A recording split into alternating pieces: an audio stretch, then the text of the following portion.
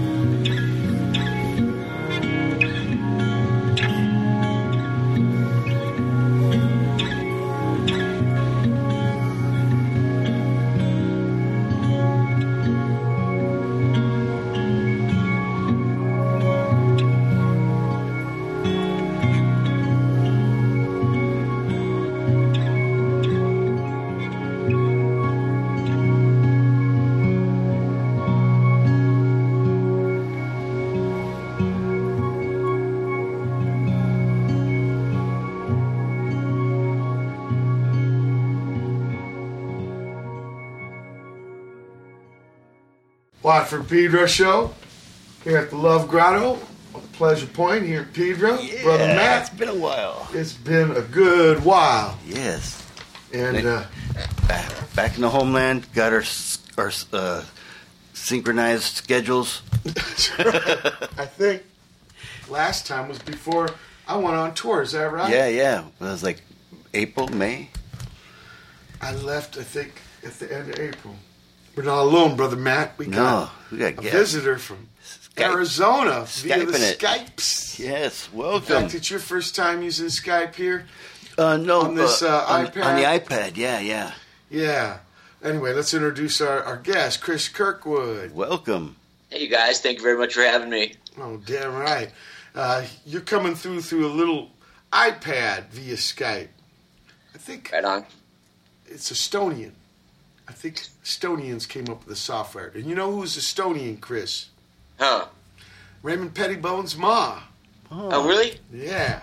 So that's the connect for today. The Estonian Connect. The Estonian connect. You got it. We start off the show with you needn't. John Coltrane with Thelonious Monk. It was a fuck up. They had to start over. I wanted to play that so people would realize even badass beboppers like that blow clams. And then we heard Sawako and daisuke miyatani with Fell Fall in honor of you being on the show, Chris. I got to be on Chris' show before that tour, Brother Matt. Oh, cool. Before I left on that tour with Missing Men in Europe, Third Opera. Was I the second man aboard? I think you might have been. I think so. That was the very first time getting about it, Yes, he's just getting his show together. Oh, very cool. He's got a kind of like a thing like this, right? Pretty much. I mean, it's... But you don't do it in Arizona. You come to SoCal to do it. Yeah, I've been coming out there and doing them at a studio in Hollywood. And well, now that you're getting all Skype-ified, maybe you could stay home and do it over the computer. make it a bit easier, definitely. But I mean, it's been some fun. hell rides. Yeah. It's Econo, too. I've driven out there a lot, We've driven out there so many times, it's not even funny. So it's not, it's kind of... It sets me up for, going into work mode. What's the town, Buckeye? Let's see. Yeah, there's Buckeye. That's the far west side of That's Phoenix. the far west one, right? Yeah, it's it's not so really cool. part of Phoenix, but as you're getting towards Buckeye from Phoenix, there's still streets and avenues. They're like numbered in the hundreds.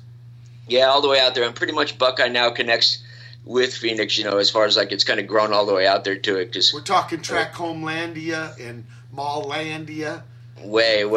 And the destruction of the beautiful desert and all that kind of stuff.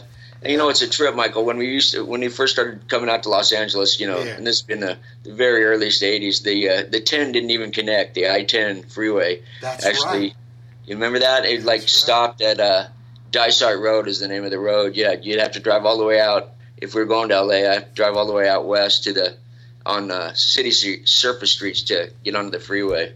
Damn. So, yeah, and now the town just has grown all the way out there to that. Now it's just such a big stretched out chunk of fucking reality. So changes. Yeah, quite a bit of changes. And I mean, for this place, definitely Phoenix has grown a lot. Considering how small it was when we first got out here. Okay, let's go back to the beginning. Can you tell me the first musical recollection you have? First musical recollection. I don't know. My memory's kind of shaky, but Mine too. I mean, it would have been like some of the very earliest musical stuff would have been like Mom used to like to take us on road trips. My brother Kurt, of course, is a little bit older than me, and I was relegated to the back seat, and they would sing. I remember that Mom and Kurt would actually sing together. Okay, so the first music you can remember is your brother and your ma singing. Awesome. Yeah, pretty much That's that kind of stuff. And Mom wasn't a big music person really, but there were just like these certain things that had come out that she had. You remember that on our first record there on Me Puppets 1, there's Tumble and Tumbleweed. Yeah, love it. We got that off of Mom. That came through her. That was one of the things she sang. And then there was stuff, I think, from her dad's generation, maybe. Who wrote that? Wasn't it the same dude who wrote Cool Water? Maybe. He got me there. I'd have to look. But it might have been. And Cool Water was another one. That was another one that she was definitely... Is that right? Break out. So, because you guys got really into playing standards, so maybe that goes way back with you guys. Somewhat, but it wasn't like mom. Mom wasn't like a musical person, you know. It wasn't like she didn't head us in that direction at all. It was just kind of a thing where there was just a handful of stuff that she knew, and you know, it would sing with Kurt. And back then, I mean, I think they actually harmonized, and I didn't really realize what was going on with it at all. I was real young. It was just ages ago. She liked to take road trips, you know, so we'd get in the car and start driving. Yeah, you know, just me, Mom, and Kurt. So okay, so what about records? Do you remember when you first started getting records? Somewhat, vaguely. You know, anything like that would have come through Kurt. You know, him being a little bit older than me, so you know, I'd have kind of followed. Did you conk in the same room? Yeah, we totally did. Yeah, so if he was playing music, of course you'd be hearing it. Yeah, and I mean, I remember the Beatles actually got through at a really, really young age. You know, Beatle records. And, yeah, you know, I was born in '60, so you know, take it out a few years from there, and like those albums, those records got through, and then there was some stuff that you know was around the house a little bit record wise that was like a really early on kind of stuff, but I didn't really get that much into like records and stuff myself until I was a little bit older, you know. What, Cats in School? Yeah, and that and still Kurt as well. And then I mean really getting into it. It all started like you know, like playing wise, it started Yeah, with, let's talk about playing. When did you, instead of just listening to music? That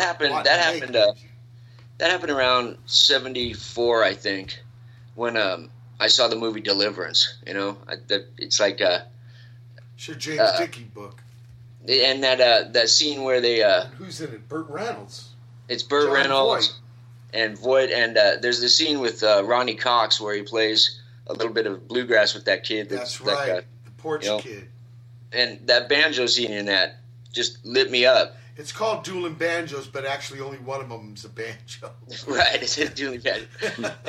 You know, and I don't know, that just turned me on. It was that age, you know, when that age, like stuff that kept your attention. Yeah, you know, when someone would just get your attention, and you like, I don't know, that just really caught me. The banjo just suddenly caught my interest. And I'd had lessons before that. I'd actually taken lessons. Mom had like had us take, you know, music lessons. Like there was this guitar teacher that came over to the house. And I didn't really like it. It just didn't, you know, it wasn't anything I was that interested in. And then she had me take some piano lessons as well when I was young. And I didn't really like that much either. You know, none of that stuff really stuck. But once I saw that scene in Deliverance, you know, I went out and got myself a banjo as a little kid and took some lessons in that. And that's what did it. That's what, like, turned me on to, like what playing was in a way, you know. And I don't know, it just opened my head up to it, to myself in a really cool way. Now, did you and Kurt, your brother, do guitar, banjo? Did you do your own dueling? No, not really. We weren't that. We didn't hang together that much back then, you know. Oh no, I know how it is. Even a couple years is a big difference when you're younger. Yeah, and there was just that enough of a difference there, so that you know. And he was playing guitar though. I mean, he kind of always had a guitar around in a way, and had some lessons. And he actually, speaking of the bebop guys, he studied, you know, He took some bebop lessons from a guy, McClarty was his name, that had his music shops where I got my banjo up in Sunny Slope, the part of Phoenix that we grew up in. Sunny Slope? Yeah. I wonder if I've ever been there. Have I? Maybe. I mean, it's just like the north part of town. You know what where I live? Well, what I know of the north is I-17 when you're coming down from Flagstaff. Yeah, and you get to Slope, Sunny Slope before you get to Phoenix. Kinda, and it's a little bit it's a little bit east of the 17 there, okay. And it's right up like the neighborhood we're in. It's right up. I would have gone to Sunny Slope High School, except Mom sent us off to Brophy. Right, Kurt and I went to Brophy College Preps, the Jesuit, you know, high school in town. But like the grade school that I went to, Royal Palms was like I'd have gone to Sunny Slope High. You got Royal Palms too. Nice. So yeah, we got one here in Pedro. There you go, and that's where I went to grade school. Roman Sepulveda building. Yeah. And then, like, the other high school, like, in between the 17 and, like, my grade school and stuff, the other high school was Cortez. Yeah. And that's where Alice Cooper, you know, Vince Fournier. That's where the Coop went to school. I mean, I only know about Camelback because of the song. And the mountain there, that's the name of the mountain. That one mountain, you know, is Camelback Mountain. There's a Camelback High School, too. Yeah. You know, and then that's named after the big mountain there in town. It looks like Camel. What about dudes at school? Did you start playing banjo, or was it just man alone? No, it was just me alone. You know, I mean, it was before. It was like it's still in grade school when I got the banjo, and definitely, you know, there wasn't like you know, it wasn't like I didn't have musical pals or anything like that. You know, it was just one of the things I was like interested in as a little kid. Okay. You know, and I took some lessons from a guy, and I don't know, it was really bitching. There was a point where the practice suddenly kind of made the banjo roll a little bit. You know, trying to do the pull-offs and the hammer-ons that are entailed playing. You know, and sitting there and, you know, doing it like when you first start out, it just didn't, you know, the melody wasn't there or whatever, and I didn't really get it at all. And then just one day after having played it for a while, suddenly like the little thing went, you know, and it was a breakthrough. Yeah, it was a total and complete breakthrough on a really, really cool level that I still remember. You know, it's like just that, like suddenly getting the notion that you know, people would go out of their way to like make instruments, that people wanted to make music, you know, and that other people had made an instrument, you know, that they'd made this outlet for something just innate in people, the desire to make this noise, you know, and then the complexities of it as well. It just blew me away that there's like, you know, that somebody could get to the point of figuring out that like you could add these grace notes around the melody, you know, and then the melody would be implied up underneath it and stuff. It was really neat, and that's how I actually got started with your own little personal. Okay. You ever banjo anymore? Yeah, you know what? I still actually have that banjo that I bought as a kid. I still have the exact same banjo. And Matt, there was a gig at RFK Stadium where Chris came on with a banjo and a fucking jester suit. Oh, that's right. That's right. We did the banjo. Oh, now I think it's actually on LubeTube, YouTube.com or something. You can see you like prancing in a jester suit and an unmicrophoned banjo at RFK Stadium. Assload of people. Yeah, that was the first time I actually recorded, was on your record, That's Michael. Right, Big Train. Big Train, yeah, and that's like... And I remember the sound man walking away, the motherfucker. We had no monitor man, and then the main guy walks away in front of 60,000 plus people. Side mice. Yeah. Side mice. Total side mice.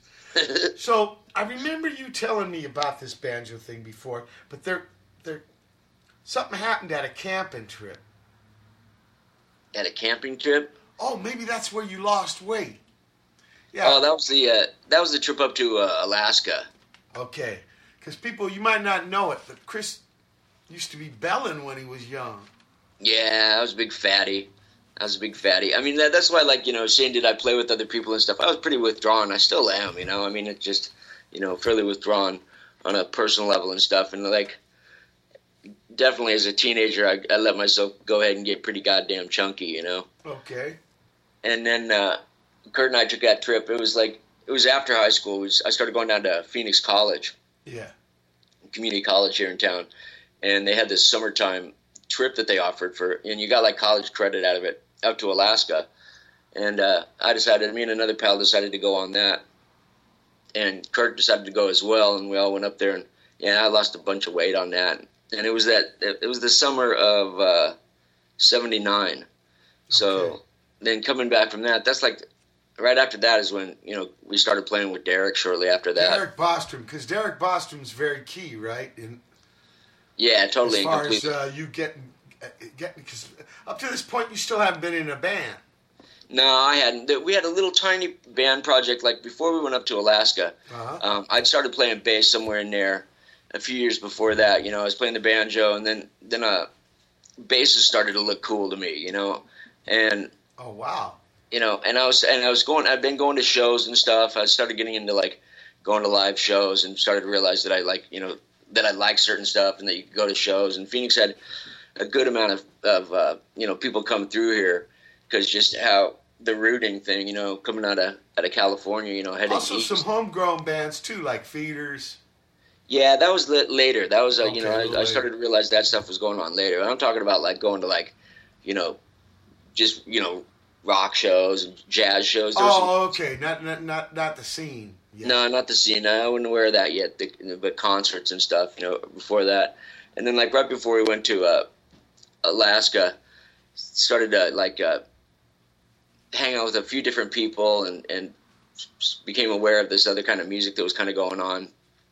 And Kurt and I played with this friend of mine, Jesse, and a guy from grade school that I'd gone to grade school with that played drums, and we had a little project called EYE, right? And Jesse was like the lead singer of that, and Kurt and I played backup, and that lasted for just a minute, and it was so like, tentative, like, baby steps kind of stuff for me. But Kurt had been in bands already, though. He'd already been like, playing in like cover bands and stuff, He was like, and he was in a band called Keeley, which is it's Apache for warrior, and like they were part of this the Ray Andrade Orchestras. It was this family of musicians, and the dad or whatever kind of they had did like a lot of like the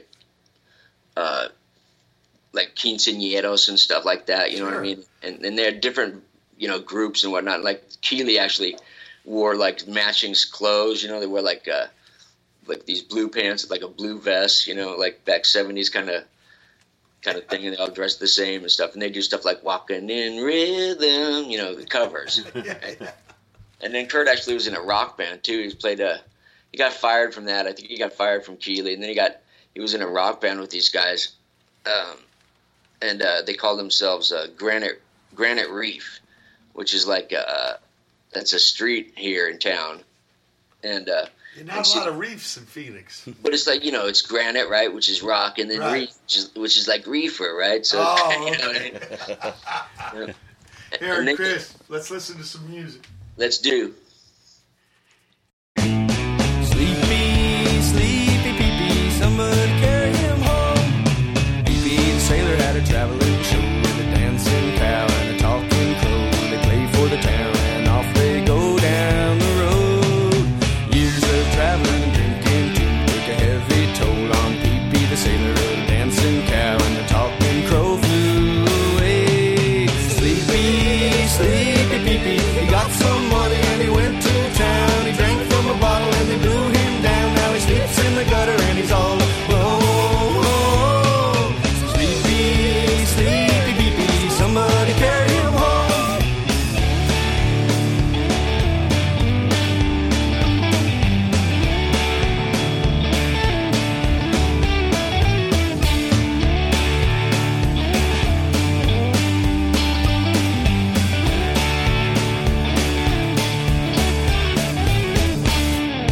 Sailor had a rock and roll band. Now he takes his lunch from a garbage can. He begs for money cause he's got no job or no friend. Life in the gutter was a terrible plight for Pee-pee the sailor who had lost his fight. Now he's speaking in his trousers and now it looks like the end. So sleepy, sleepy Pee-pee, he got some money and he went to town. He drank from a bottle and they blew him down. Now he sleeps in the gutter and he's all alone.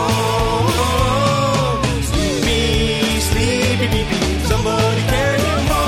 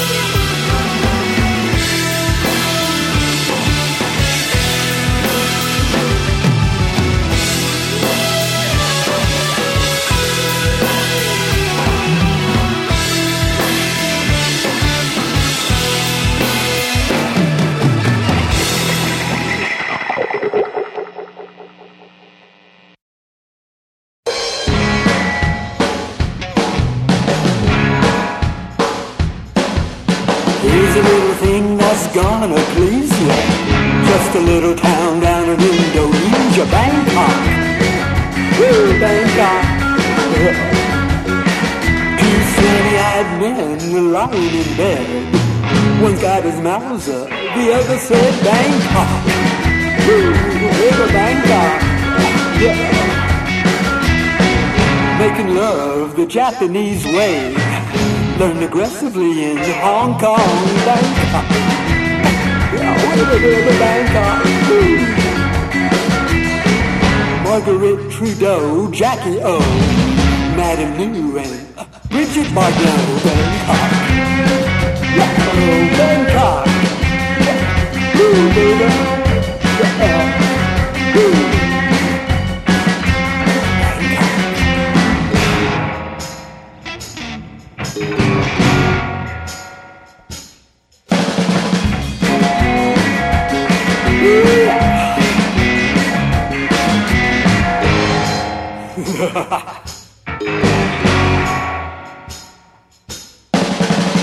Yeah, Suki.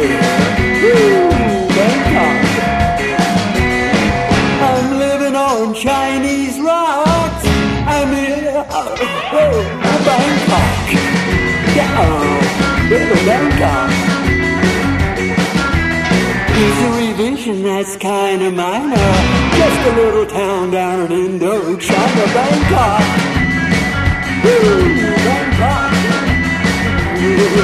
Bangkok. Yeah, Bangkok. Woo.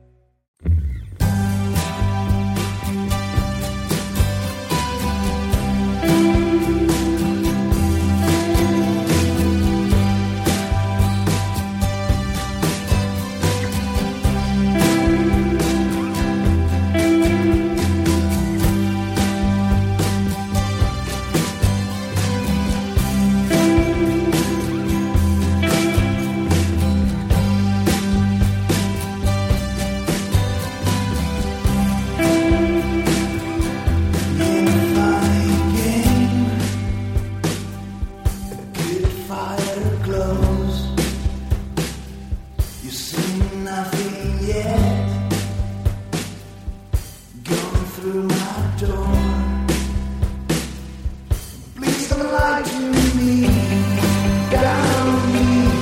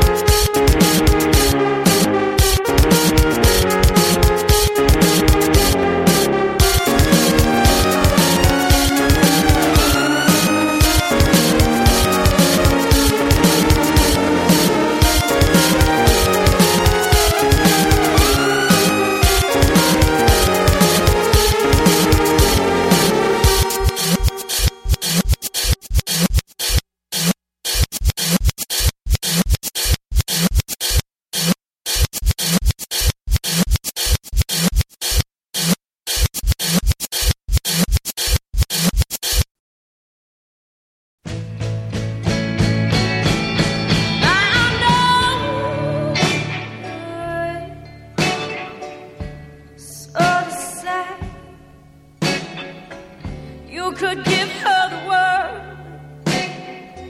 she just gonna throw it away.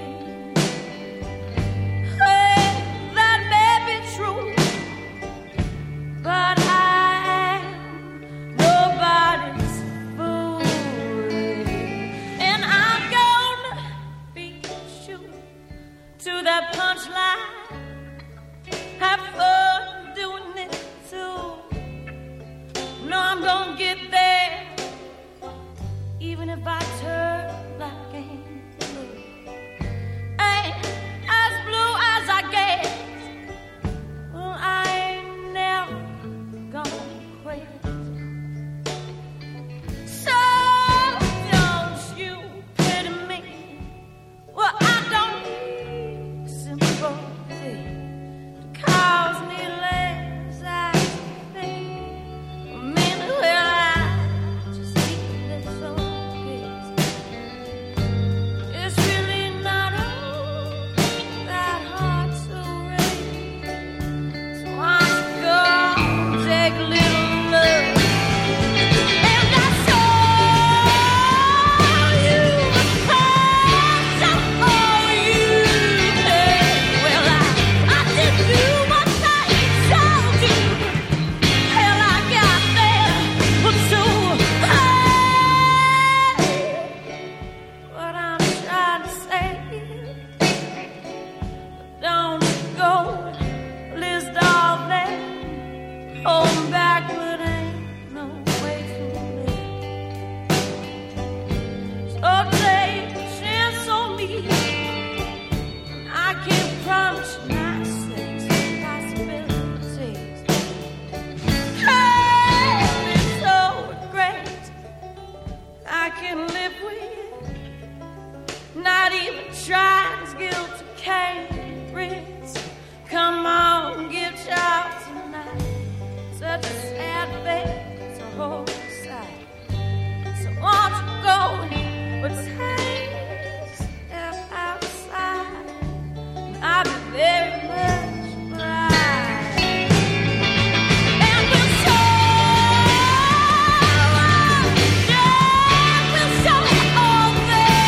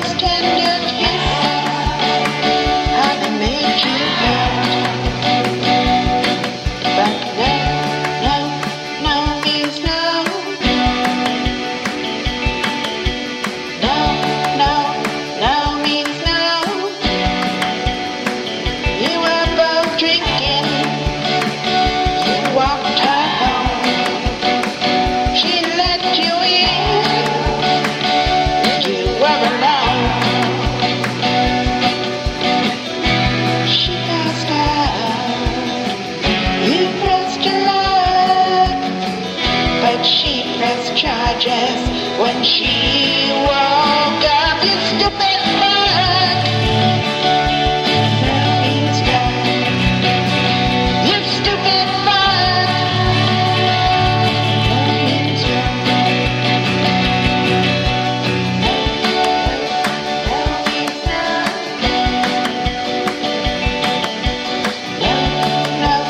Now means done.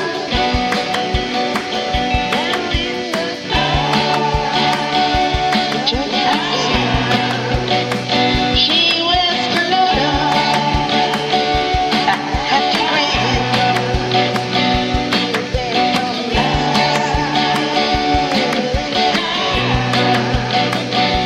She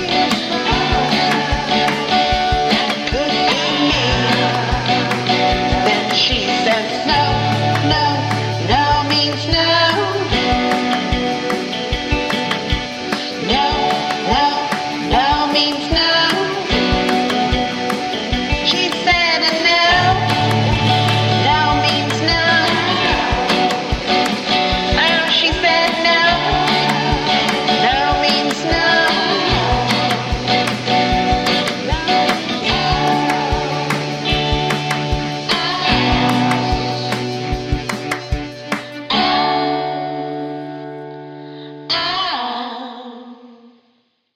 Listen up, please. This traffic in and out the back door's got to go. I want that door closed all the time the music's on, or we pull the plug on the whole thing and shut it down. Well, that'll be my goddamn decision. I don't want any arguments about it. That door stays closed, and anybody that goes out it stays out it. That was Whisker. Many a hand has scared the grand old face of the plateau. Some belong to strangers and some to folks you know. Holy Ghost and cocktail hosts are planted in the sand to beautify the foothills and shake the many hands. Nothing on the top but a bucket and a mop and an illustrated book about birds. You see a lot of fear, but don't be scared. Who needs action when you've got words?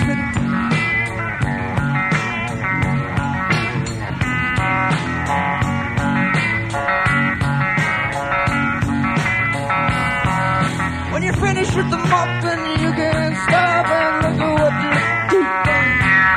This plateau's green, no one to be seen. When the dream, it was fun. There's nothing to come but a bucket and a mop and an illustrated book about birds. You see a lot up there, but don't be scared. Who needs action when you have words? Many hands begin to scan around for the next plateau. Some said it was Greenland and some said Mexico. Others decided it was not. Fuck you, baby. Pussy. Those just guesses wouldn't help Smelly me pussy. if they could.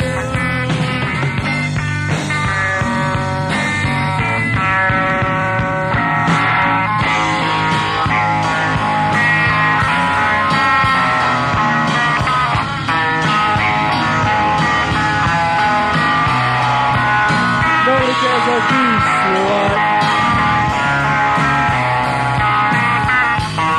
But I love you.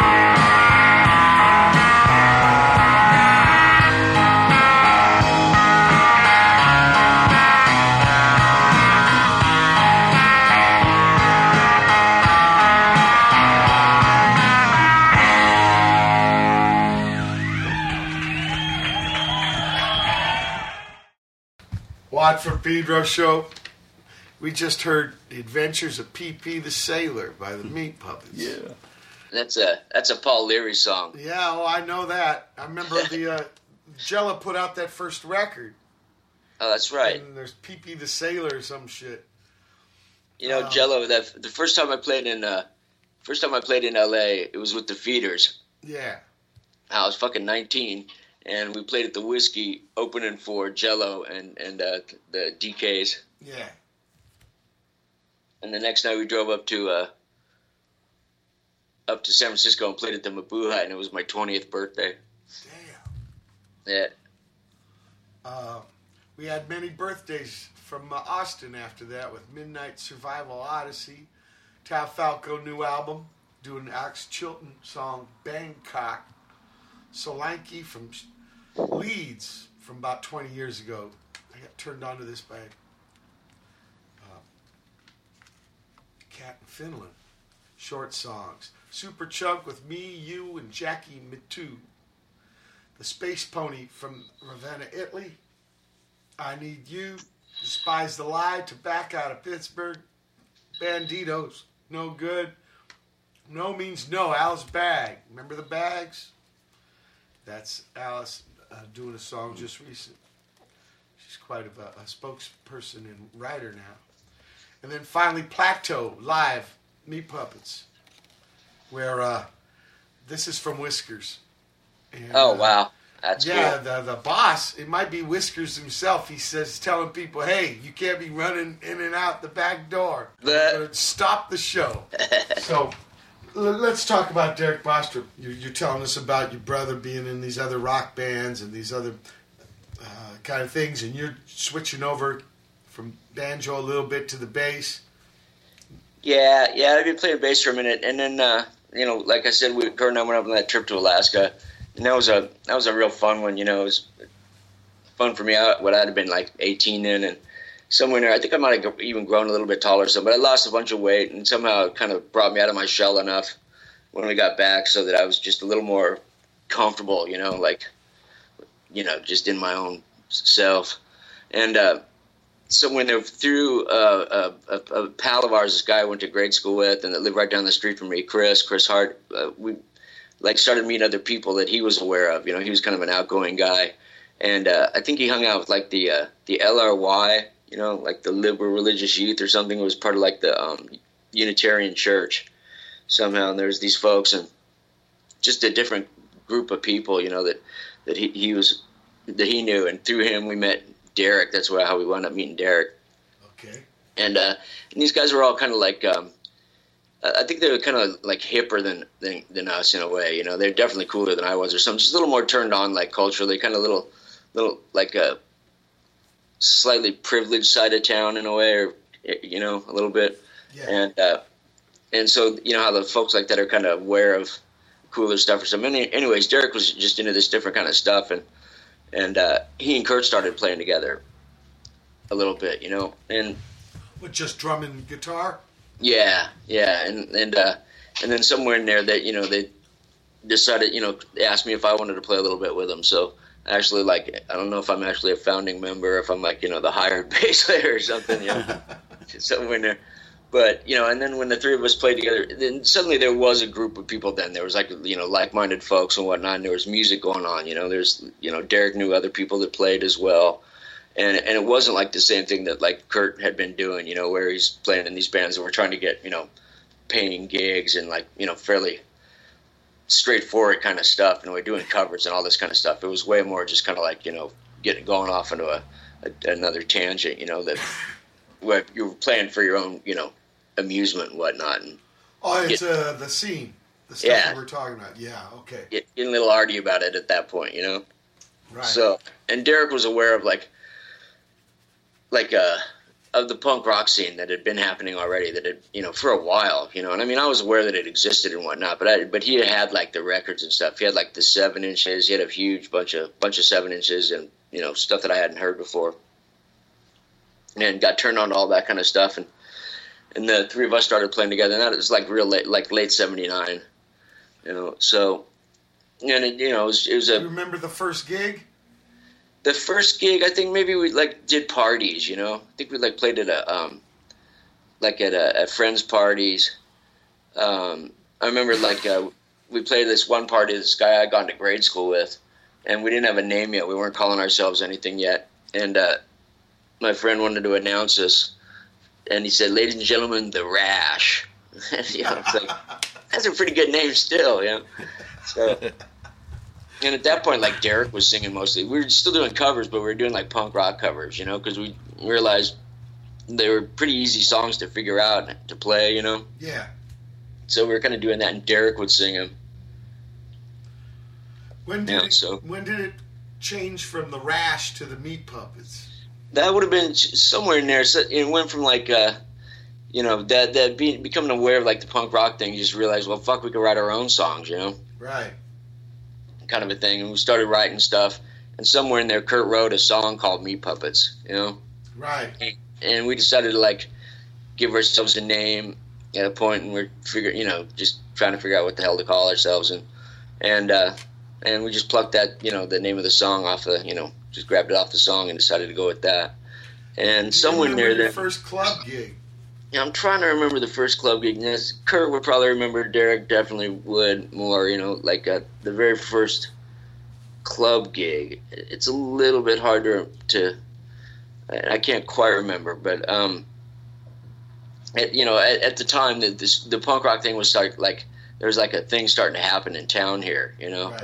where punk rock shows could happen, and there was the folks that had like come before us. They were, punk had been around for a while at that point, Yeah. and there had already been like, a scene in Phoenix, like we mentioned, the Feeders, and then there was the Consumers and those guys. Right, who ended up going to Hollywood. Right, and all those dudes moved out there, and that's how we wound up connecting with Los Angeles. Is Do you because remember your first gigs in SoCal? yeah, that I do remember. I remember the first, I was the one. I made it out there first and played with the Feeders. That was before the Meat Puppets had made it out there, because the Feeders' original bass player Danny had moved out to Los Angeles, and they had some shows they wanted to do. So they asked me if I wanted to play bass in it, and it was Frank Discussion and Johnny Precious, right? John Vivier Right.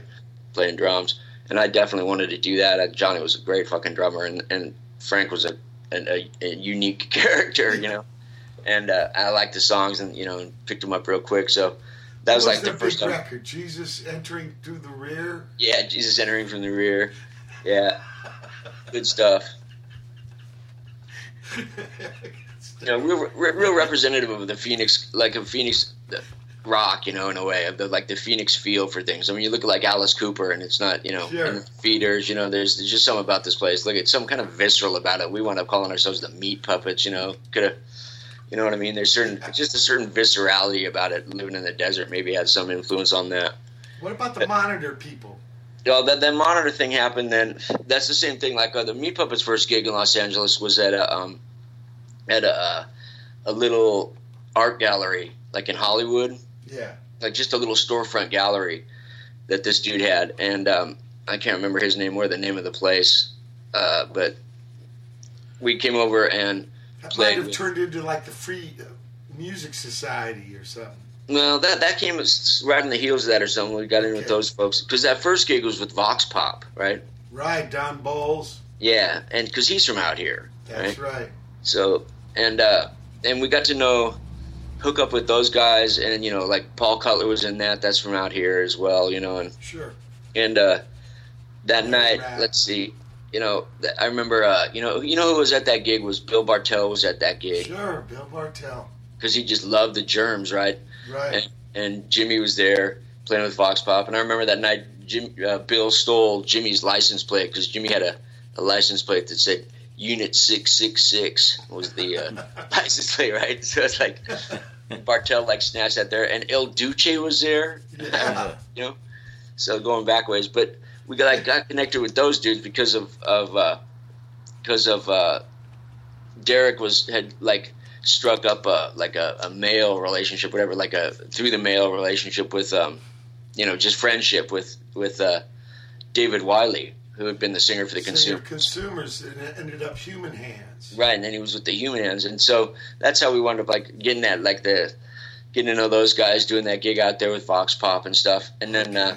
And from that's how we met Monitor. I first saw them at the Whiskey.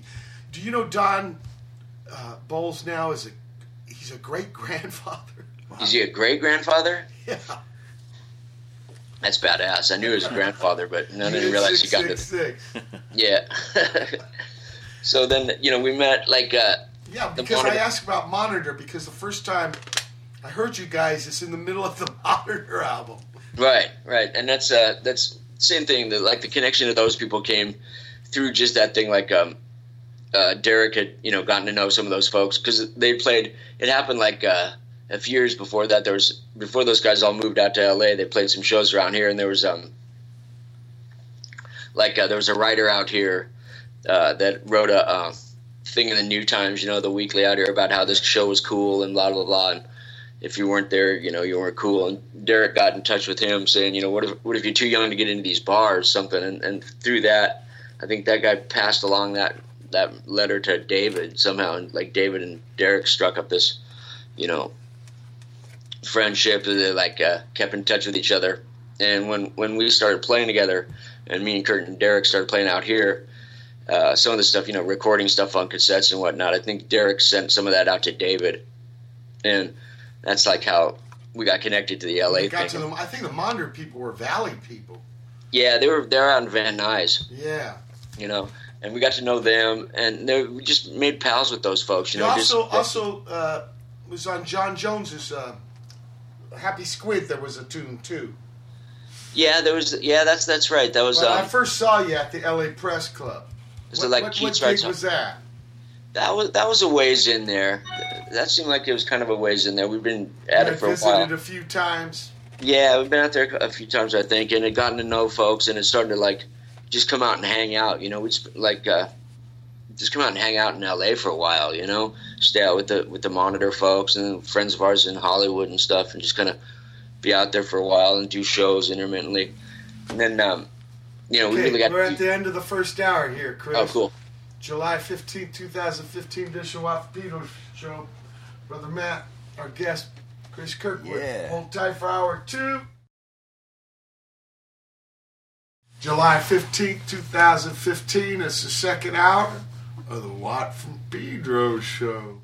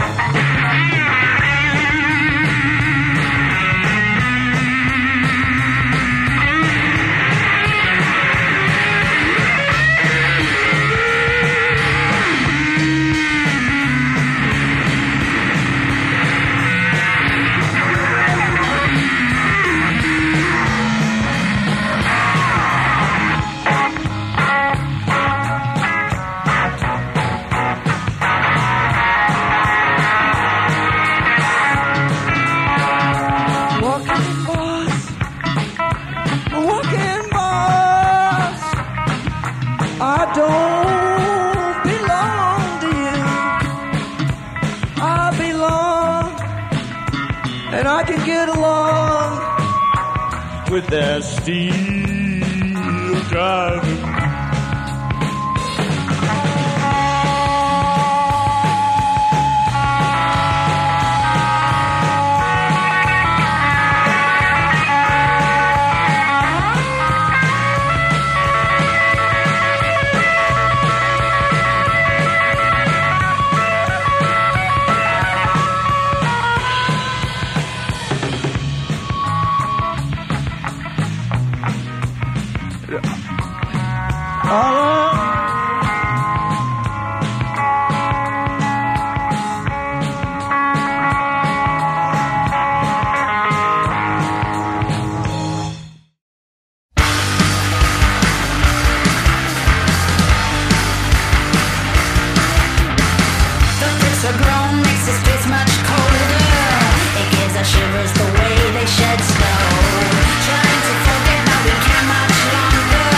Sight of anger breaks my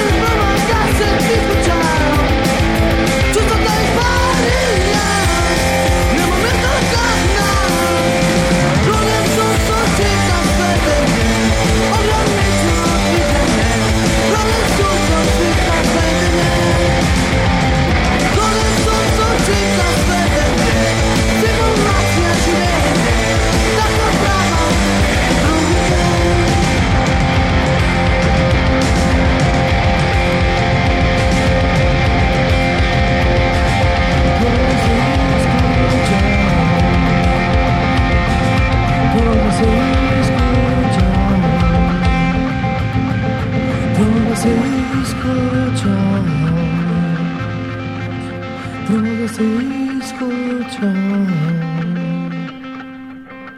puedes escuchar, puedes escuchar.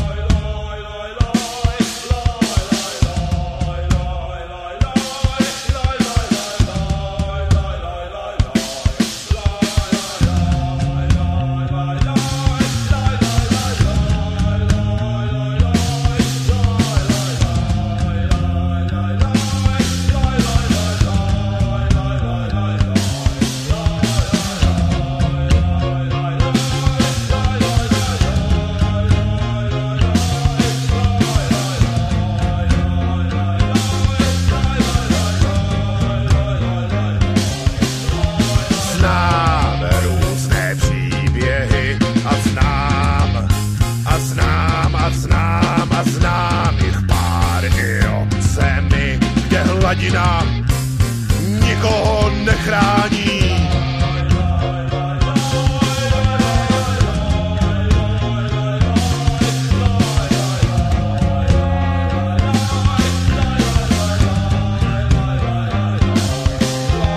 První příběh vypráví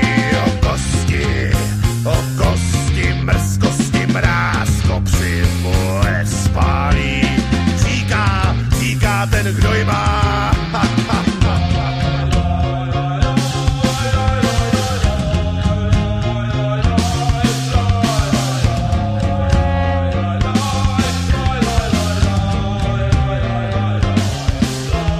Druhý příběh vypráví, že kdo přejde most jménem lakomost, bude prý i o světě závidět vlastní výřečnost. Třetí příběh vypráví, že na světě je květina, ke které když někdo přivoní, domy jdou za ním a poslušně portí se na světě straší. Na světě straší.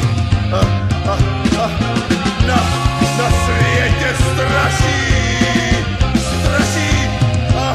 Na světě straší. Na světě straší. Straší, straší, straší, straší, na světě straší. Straší, straší.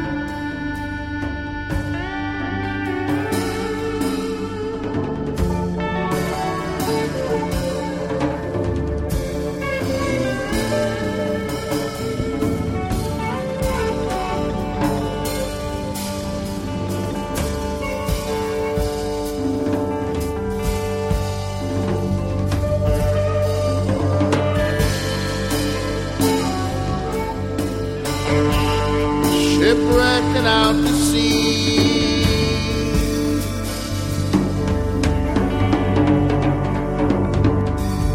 Oh, come and go with me.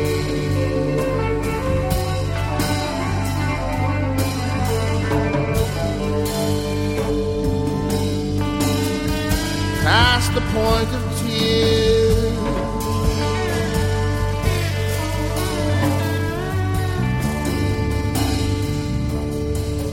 I've been gone for 1,000 years.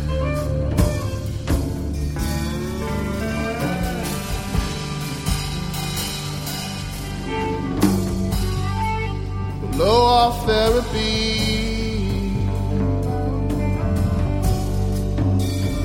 come and go with me.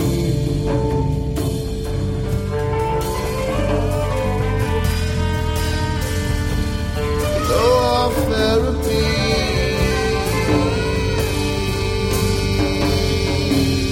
come and go.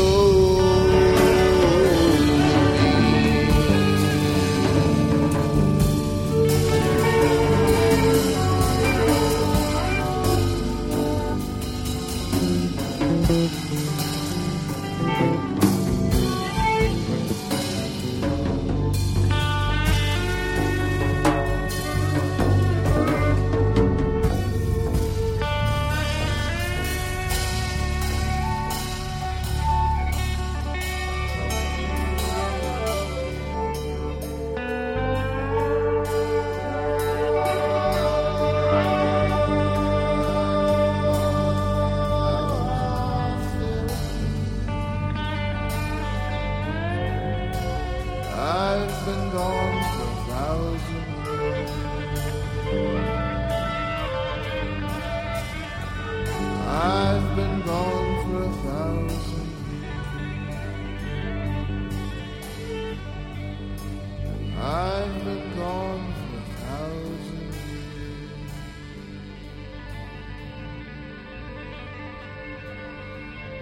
I've been gone for 1,000 years.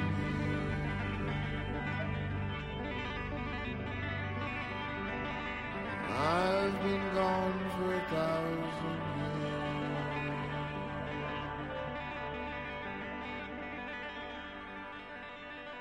I've been gone for 1,000 years.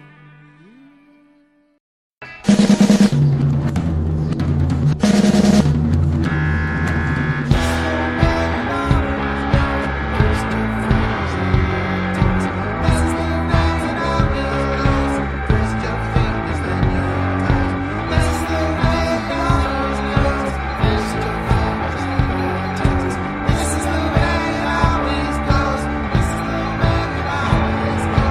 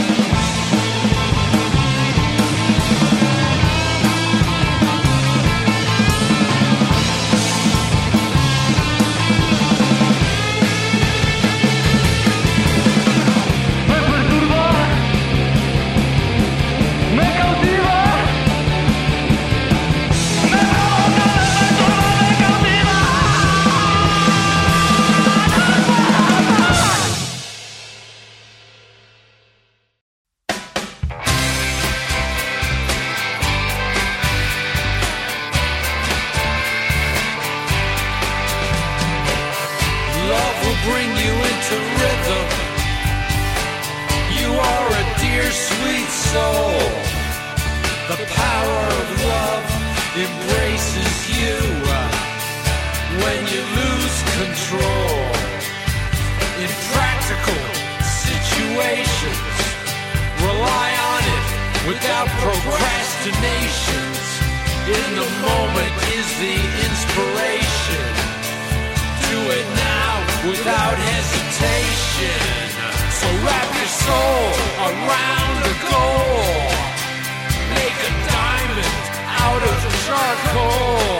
Before you smoke your next bowl, appreciate all that is here for you. Create a light that heals and renews.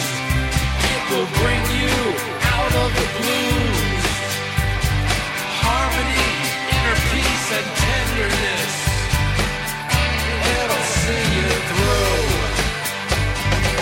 The ones who always smile false smiles. Who are they trying to please? The phonies, the losers, the I wannabes. Set a pace for yourself. Go into the stillness. Close your eyes, meditate. Lift you out of your illness.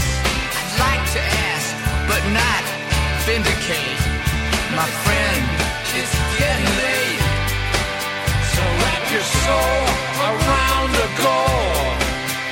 Make a diamond out of charcoal. Before you smoke your next bowl, appreciate all that is here for you. Create a light that heals and renews. It will bring you out of the blues. Harmony, inner peace, and tenderness. That will see you through.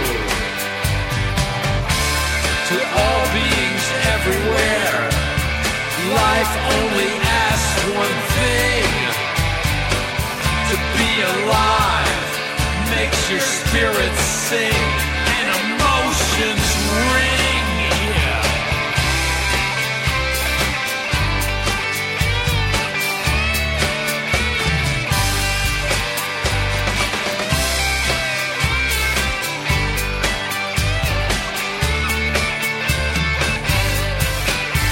Wrap your soul around the goal. Make a diamond out of charcoal. Before you smoke your next bowl, appreciate all that is here for you. Create a light that heals and renews. It will bring you out of the blues. Harmony, inner peace, and tenderness. It will see you through. Harmony, inner peace, and tenderness. It will see you through. Harmony, inner peace, and tenderness. It will see you through. Yeah.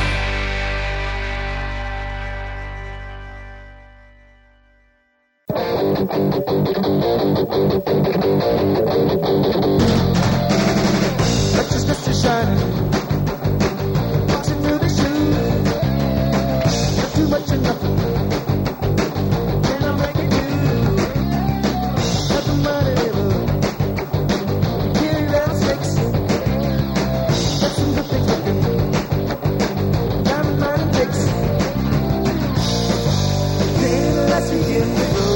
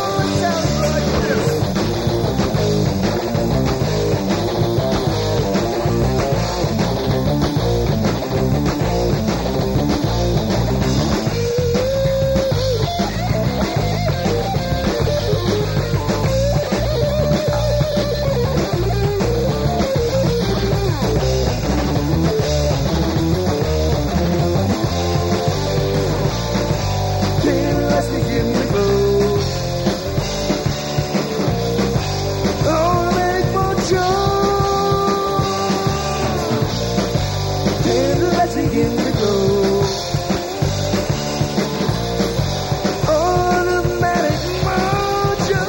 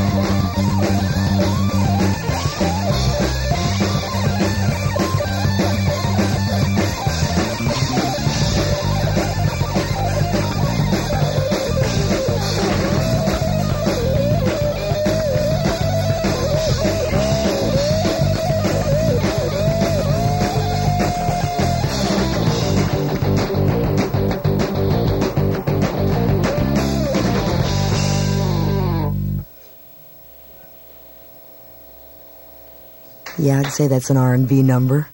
Well, for Pedro Show, we started the second hour off with Meat Puppets doing Walkin' Boss. Yeah. Which is a beautiful song. And even more beautiful is the version you cats do that I've always loved. Thanks, man. Going back to your first album, people, I'm kind of responsible for that because I told Greg Ginn about that press club show, and he wanted to know more about them. Maybe I should be cursed for that. I don't know. I don't know. Shave the Prince. No, Shave the Price. No, Shave the Pride. I can't read. There's something brand new from Butcherettes. It's Cherry Bender Gender. Gender Bender. Xaxaxa with probav say isklucam. Use special. Miladojka youneed. Vodnik. Doma. Some Czech guys I just played with. Breakdiscodance, can heads out of Finland. Blowoff therapy, that's Stu with the double spy guys, Panorama City. Kurt from the Nip Drivers, brand new Proj labor camp he did with Paul Rossler called How's It Going? Los Humberstones with To Belleza. Harmony, Inner Peace, and Tenderness by Stephen Kalinich and John Tiven. And finally, Automatic Mojo by the Meat Puppets, something live on KCRW maybe 25 years ago. Back with Chris, we're talking about the early days of the Meat Puppets and him playing. Now you're working bass with original music. Right. What was that like?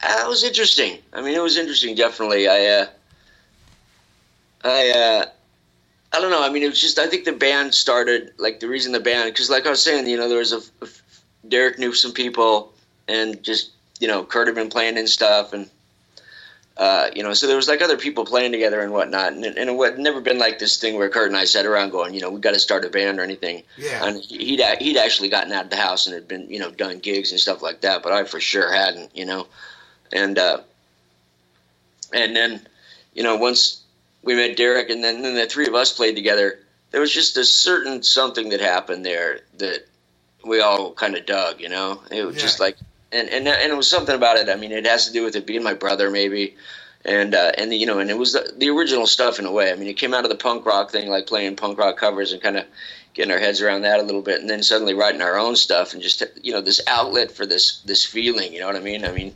just, and I don't know, it was fun. I got to a place with it where it's like, you know, I mean, the bass ain't that hard in some ways, you know, and especially like just certain kind of bass playing is fairly straightforward. But then I just, you know, got it to the place where it was like a, you know, like just a toy for me. It was just a, you know, the thing that I held on to while I got to this particular place in my head, you know. So that's kind of what that was, you know, and what it still is in a way, you know. And at the same time, you guys were interpreting a lot of standards. I wouldn't call them so much covers because you guys really did make your own versions out of them. Yeah. So that might have been informing your bass playing too. So it definitely was, you know, and then the people that I was into and stuff, but the kind of stuff that I'd been into, though, was, like, beyond me, you know. I mean, I got into, like, you know, like the bluegrass stuff at first, then I started getting into, like, jazz at a point in the 70s, you know, and there's, like, that stuff was just beyond me, you know. They're, like, playing-wise, I just, you know, wasn't anything I thought I could really do or something, you know. It just seemed like they knew what they were doing in a way that, you know, punk rock kind of allowed me to, like, play without having to like really learn how to do it in a way, you know what I mean? Feel your way through it. Yeah, you know, and just and especially early on back then. I mean, you know, that's well. Like what about you said Derek was singing it first? So what was the process? He would bring in the tune. No, I mean we would just you know, we hung out with him a lot. You know, his mom was getting divorced from her husband at the time. She was married to like it wasn't Derek's dad; it was another guy.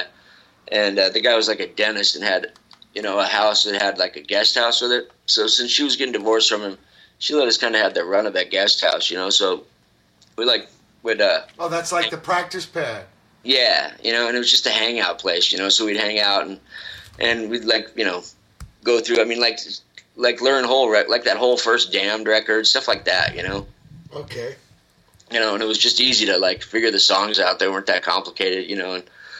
And then he was singing them and stuff. And then at some point, once we started writing our own stuff more, we kind of headed out. And, you know, and then Kurt and I started singing more and started singing our own stuff. And Derek kind of stopped singing at a point and completely stopped at a point. So Right. I'm curious about, though, how you developed parts on the bass for your brother's guitar, Derek's drums. Well, Derek was so straightforward with his drumming, you know what I mean? So it wasn't like, I mean, that was one of the things about the Minutemen that was so sick. Like, you guys, like, Georgie was like a fusion drummer almost, you know? You know? I mean, yeah, like, just, like, I don't think Derek ever used his hi-hat for anything. I mean, you just never, like, pushed it up and down, you know? Like the hi-hat pedal. Yeah. You know what I mean? So there's but I don't think Keith Moon used much hi-hat either. I mean, everybody's different. Yeah, Derek was a little along those lines, you know, just kind of, but it's so straight, you know, so it wasn't like, we never, like, worked out bass and drum parts, you know? Okay. At all. I mean, it was just, like, you know, it never got down to, like, that kind of, like, you hear a lot of, like, the 70s stuff, especially, you know, where the bass and drums are just doing this kind of specific thing. It was more like, you know, I would write my parts on top of Derek's straightforward stuff, and that's one of the things I think that influenced the way that I played is that I think I brought some of that, like, or I wanted to get to some of those, like, little, like, rhythmic impetuses or something, you know, kind of things. You know what I mean? And would do it on the bass in a way because the drums were just kind of, you know, so steady state. Right. You could, like, kind of a springboard. Yeah. And then you're hearing your brother's songs. Now, did he show you parts or he just played the way he did and then you came with what you felt? Yeah, no, he would show me the songs and, no, I would come up with the bass parts, you know, and then like, and early on, I mean, it was like the first record and stuff like that, you know, that's pretty much just going along with the chords, kind of, you know what I mean? It's like, I'm doing the same thing, kind of, and then there's like the next record, Me Pups 2 gets to a different kind of a thing, and suddenly we kind of slowed down a little bit, you know, but we'd already kind of been, you know, at that already, like having like, you know, Walkin' Boss on the first record. There was definitely this tumbleweeds, a certain kind of a feel, and already on that first record as well, there's kind of, you know, even on the first 7-inch, you know, Kurt's getting into this kind of arpeggiated stuff, you know, the songwriting stuff, you know, and there's like a little bit of a, you know, like the direction that we're able to go in, or these different directions that we could go in, and then did go in. Like on Me Post 2, we got to that, kind of explored that side of ourselves and of the band. And then by the third record, you guys are doing Counterpoint. Yeah, and at that point, then it gets into then we kind of gotten a handle on our instruments in a different way. And beautiful. Come that time of the show, Chris, when we get to have Brother Matt bring forth the spin cycle. Do it, Matt. Okay. Cool.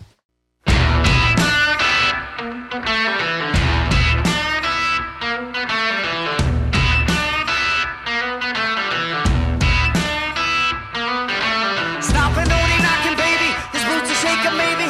It's just the state I'm in. You killed my car the other day. Now you see you wanna save me from my. Don't wait up for me, girl. Don't wait up for me, girl. Get gone, girl, baby, if you want me to. Here goes trouble in it coming in a 2x2. Get gone 2 steps and I'm out your door. Sure, pony, I could be a golden boy. Ride me on before I do something wrong. Before you learn how to crawl. Find a little piece of loving you can't call your own. I love that supply in the bedroom. I'm the winner. Call your own. Don't wait up for me, girl. Don't wait up for me, girl. Get gone,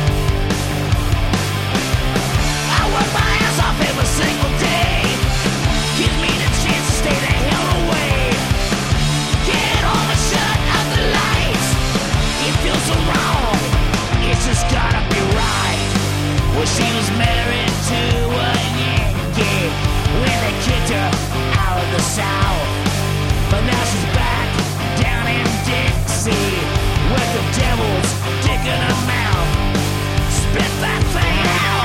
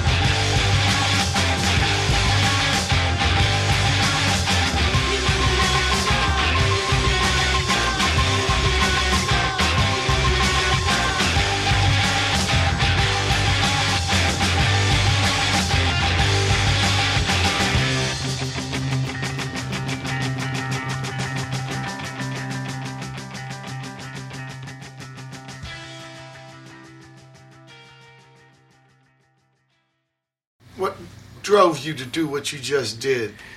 Black Pistol Fire. Black Pistol Fire. I dug on them out at the Joshua Tree a Yeah. month or so ago at the Joshua Tree Music Festival. And so that started off, and everything else just kind of followed along. Yeah. Chris, we're at the end of the second hour here. Right on.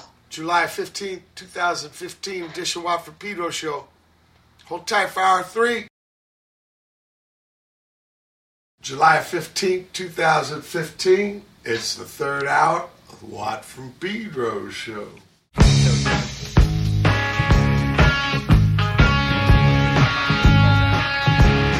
I went into town to see you yesterday, but you were not home.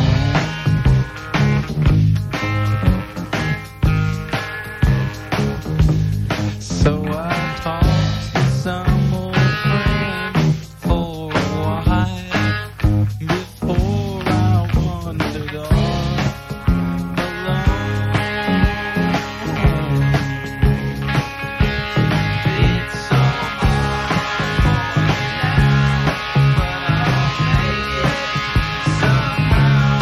Though I know I'll never be the same. Won't you ever change your ways?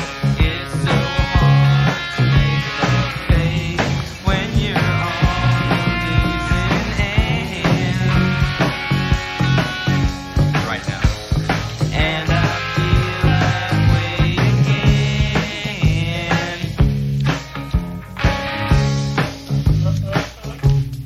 Things are different around here since you're gone.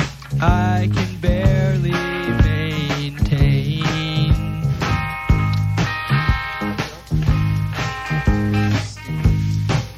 Every night I hang around in my house. My tears are falling right down like rain.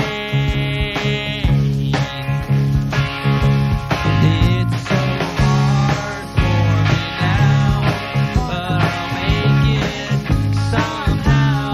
Though I know I'll never be the same. Won't you ever change your ways? It's so hard to make love fade when you're on the losing end. And I feel that way again.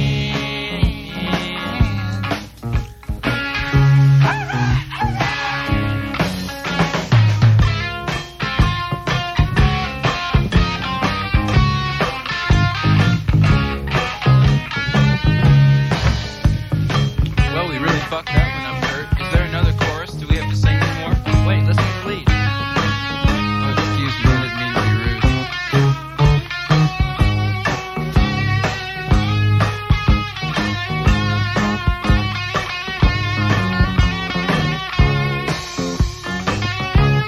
It's so hard for me now, but I'll make it somehow.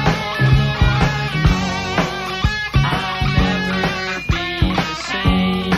Won't you ever change your ways? It's so hard to make love fade when you're on the losing end. And I feel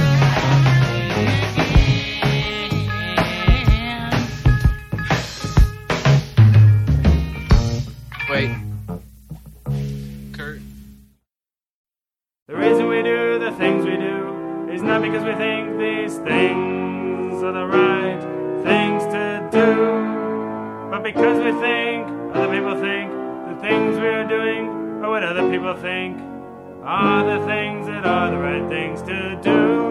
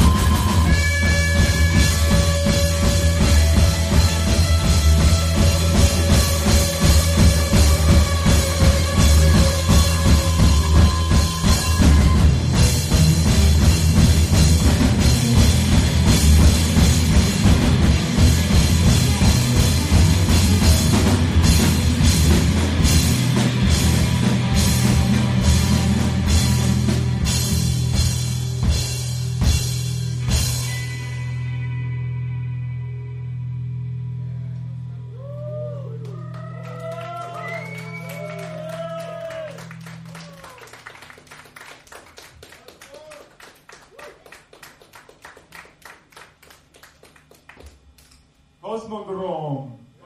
Cosmodrome.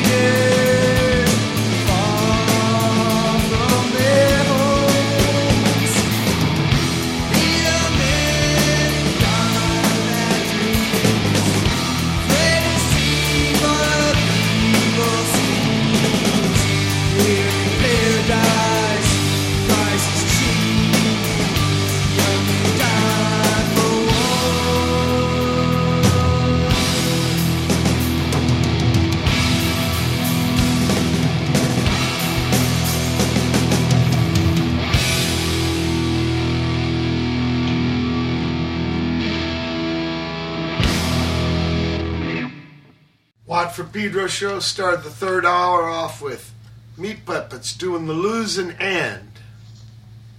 That's right. What Other People Think by Tolman Kaufman. Cosmodrome with Cosmos. And Meat Puppets doing a cover of Minuteman Price of Paradise, D. Boone song.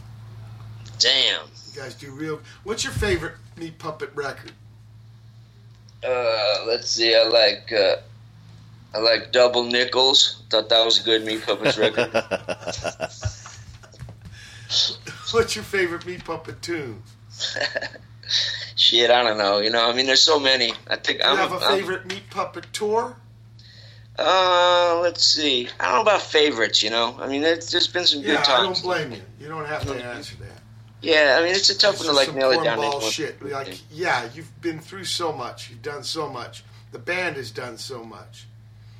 The band had to take some time off, but the band came back. Yeah, that didn't have to take time off, but it did. But it did. I mean, life is a life, and the way it turns out is the way it turns out. Yeah. Believe me, Chris, I am a slow learner. Oh. So, right now, we don't have Derek anymore on the drums. Right. You want to tell people about the current Meat Puppets? Yeah. Well, Derek, stopped playing with us. I mean, it just goes back to, it's been a while now, but like, what I think it's all pretty much on me. Everybody kind of knows that. Anybody that's familiar with the band, at least, I forced those guys to not be able to keep playing with me, pretty much. And at that point, Derek, I don't think he wanted to keep playing with Kurt either, at that point, and just kind of backed out of the whole thing. But he takes care of the archive. He's definitely got a bunch of old stuff, and he does. He's got his site that he keeps up and stuff like that. You got, let's see, what would you say? This guy's the guy on drums now. His he's got some serious progeny. Yeah. No, we've been playing with Shandon. Shandon saw him for quite a while now, and Shandon played with Kurt back when I was gone for back then. And when Kurt and I started playing together again, got us back in 2006 already. It's been that long again. We asked Derek if he wanted to do it, and he didn't want to. He hadn't played drums in a long time. And that was the thing about Derek going all the way back. It was like I don't think he wasn't into it for like a love of actually playing in a way. It was more of a conceptual thing, Sure. And I kind of reflected in his drum playing and everything, So it wasn't like, he just didn't want to do it. So first we had Ted Marcus play with us for a while. A New York cat named Ted. Yeah, and that just kind of came together surreptitiously, or whatever, just or not surreptitiously, serendipitously. And, he was working on another project that was happening when Kurt and I were recording, and it had drumsticks with him, so it kind of just fell into the gig. But then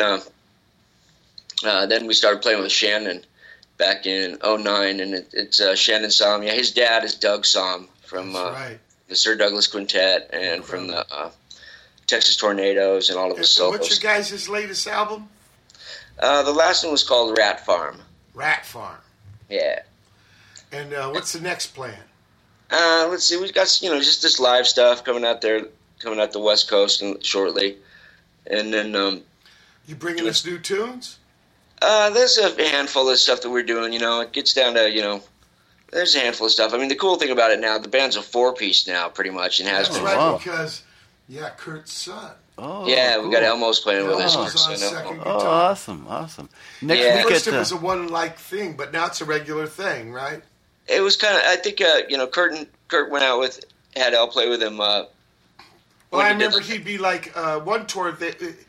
Elmo's little band was the opening band, the Dillinger Elmo. Yeah, Kurt Dillinger. Yeah, those guys were opening first one tour, and then I think Elmo played with Kurt when Kurt did like an acoustic solo thing. It wasn't solo. I mean, Elmo was playing with him, and then we just started having him play with us a few years ago, and now it's kind of it's just gelled into the band's a 4-piece now, cool. And it's cool. I mean, it's a whole different thing in a way. Cool. Next week at the House of Blues, huh? Oh, next week you're coming to play. Yeah. Damn, that quick. Here, let's hear some music.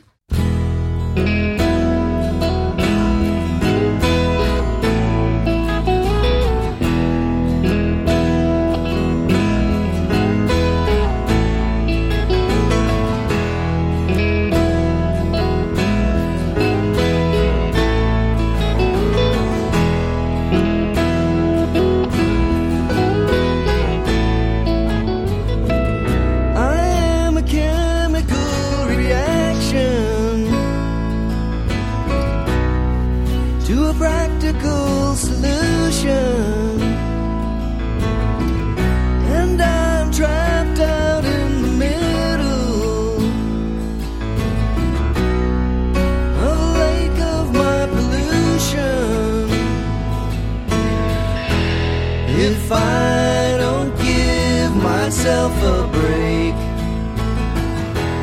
I might just give myself a tummy ache.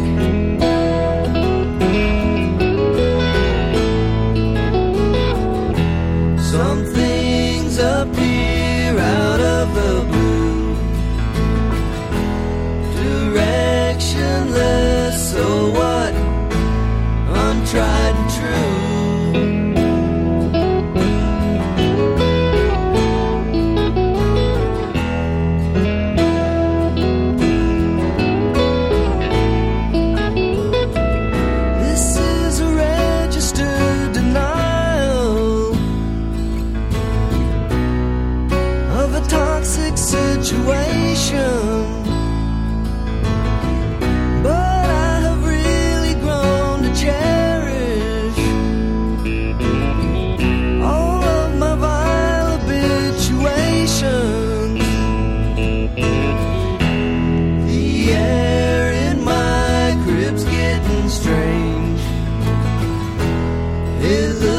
like my diaper needs a changing.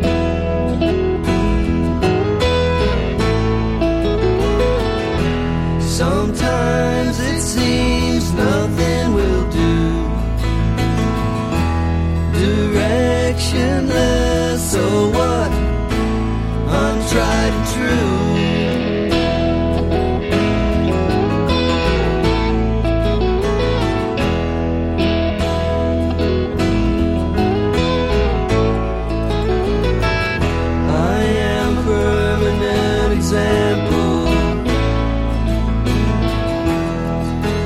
Passing fascination,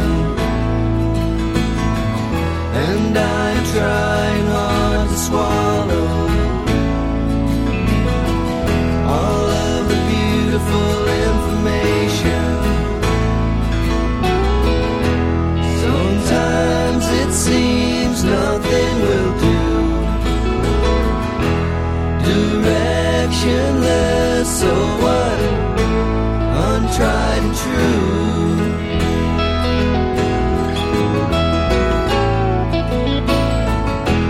The air in my crib's getting strange. It looks like my diaper needs a changing.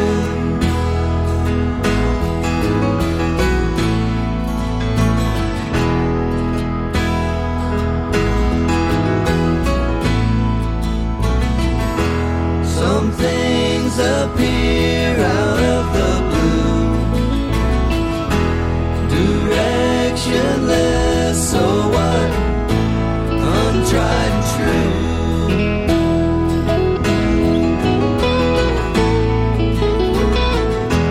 Sometimes it seems nothing will do. Directionless, so what? Untried and true.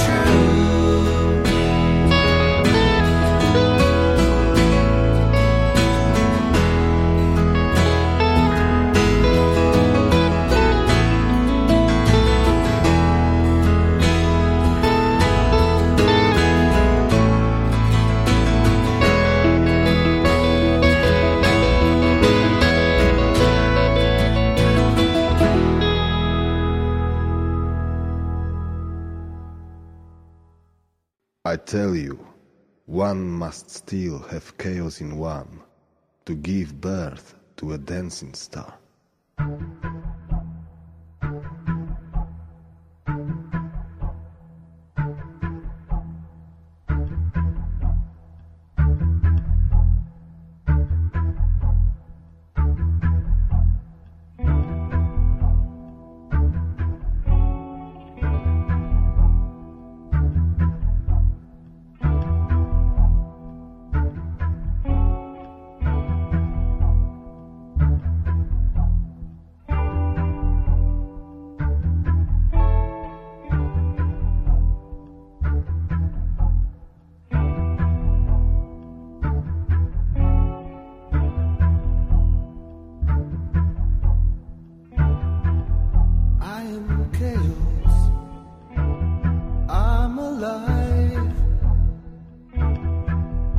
The spirit of your happy anarchy. I am chaos. I'm alive. I'm the substance from which artists build a rhythm. I am chaos. I'm alive.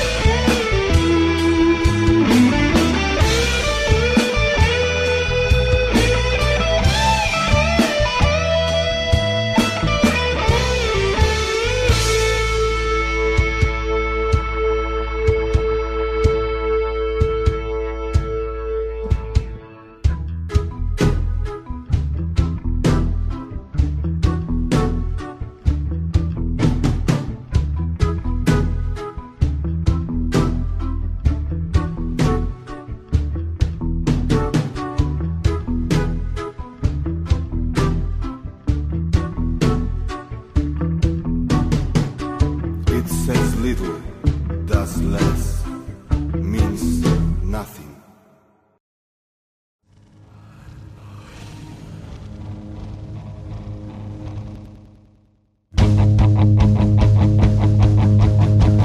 You're not society.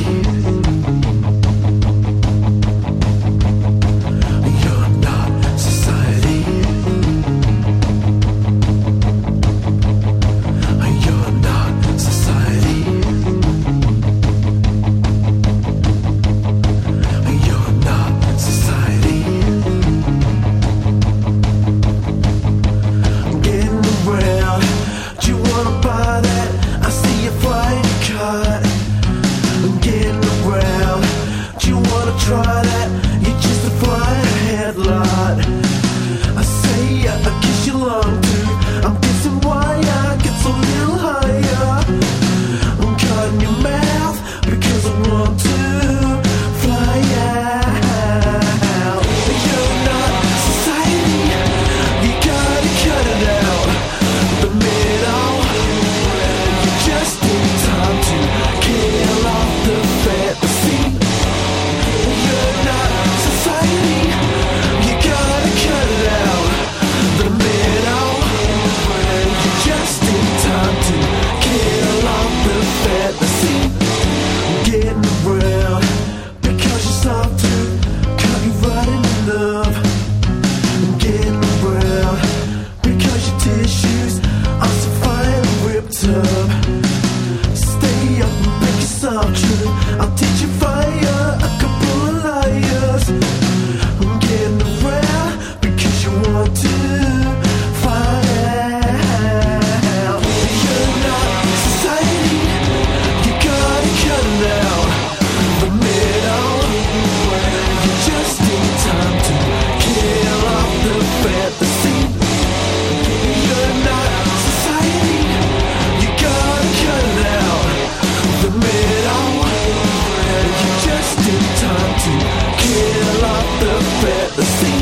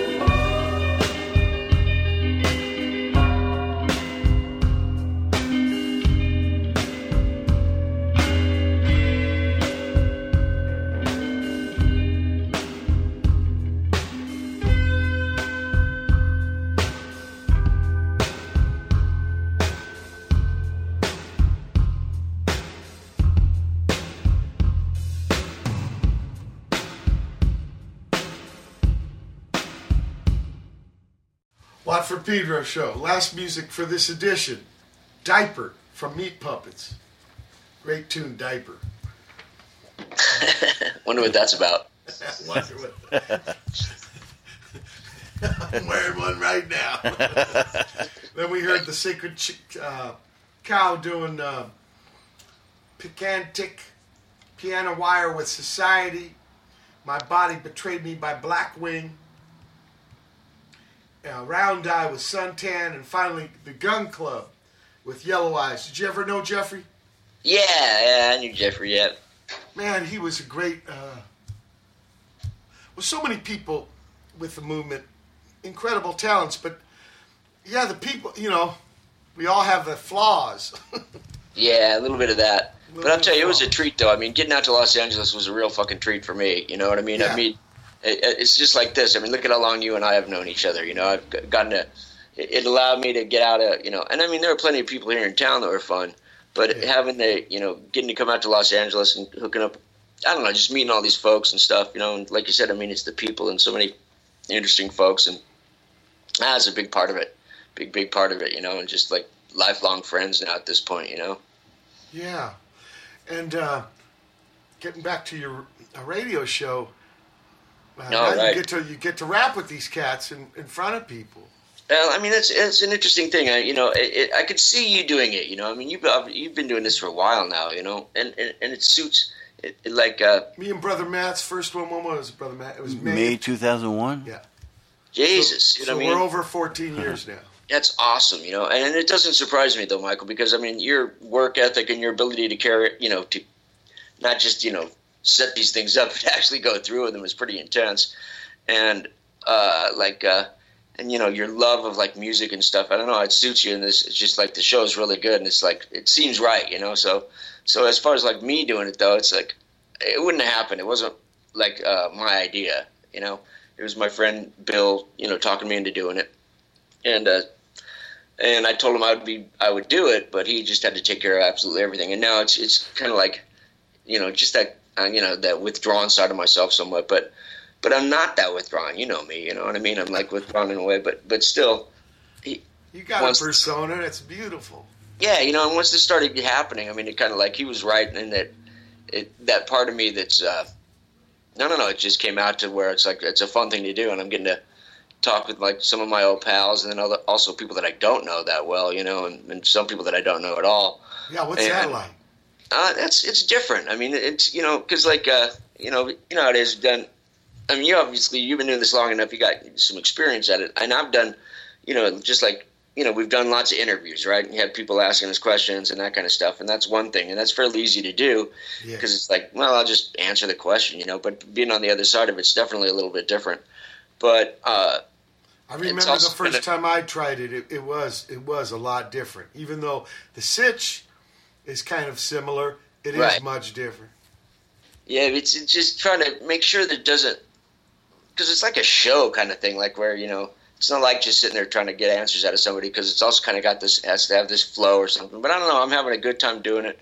We have some folks now that actually have come on board sponsoring the thing, and there's this Wellspring is the name of these people, Wellspring distributors up in Colorado. I mean, it's so perfect of a fit, right? These guys are pot distributors up in Colorado. That's right, Mota's legal now in Colorado. Yeah, I think Oregon just... I just sampled some last week. Oregon and Alaska as well. And Washington State. Yeah, and that's pretty cool, you know, and to have actually, like, suddenly, like, to get these guys behind it in a way. I don't know, it's just kind of this cool little thing that's happening. I mean, you know, Bill was kind of right. I'm getting a kick out of doing it, you know, and suddenly you know, it's fun, and I'm getting to meet some folks, and now these guys have come on board, and I really like that. I like that it's pot distributors, you know. Arizona doesn't look like much of a future of that, right? But no, I think, you know what I think I actually heard. Really? Great.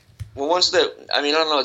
I think that I heard that the folks that made Colorado happen, you know, because there's like a well-funded, you know, movement going on. It's not just like, you know, stoners or whatever. It's people that are actually trying to, and have succeeded in getting pot legalized in some places. And I think Arizona is one of the states that they've targeted as possibly being, you know, like the handful of states that they're considering targeting or whatever for the go around with it. It used to be very heavy. Man, I know a Is it dude still did felony? 10 years Oh for yeah, a no, joint you still in don't want to the get 60s. caught out here with it, but we have Nevada medical. too is heavy, right? Yeah. There's medical here though now, so. Oh, there is medical. Yeah. So that's yeah. a big change. That's lightening up. And because of that, I don't know, somehow I think I heard that like this is one of the states that they're thinking about trying to make fall over. But I don't know, maybe it'll all happen at some point. It's just like the gay marriage thing, Sure. Where you see how, that was a pretty neat thing to see, like just the whole thing get wiped out just like that in one fell move. The Supreme Court makes a call on it and just boom, it just goes away.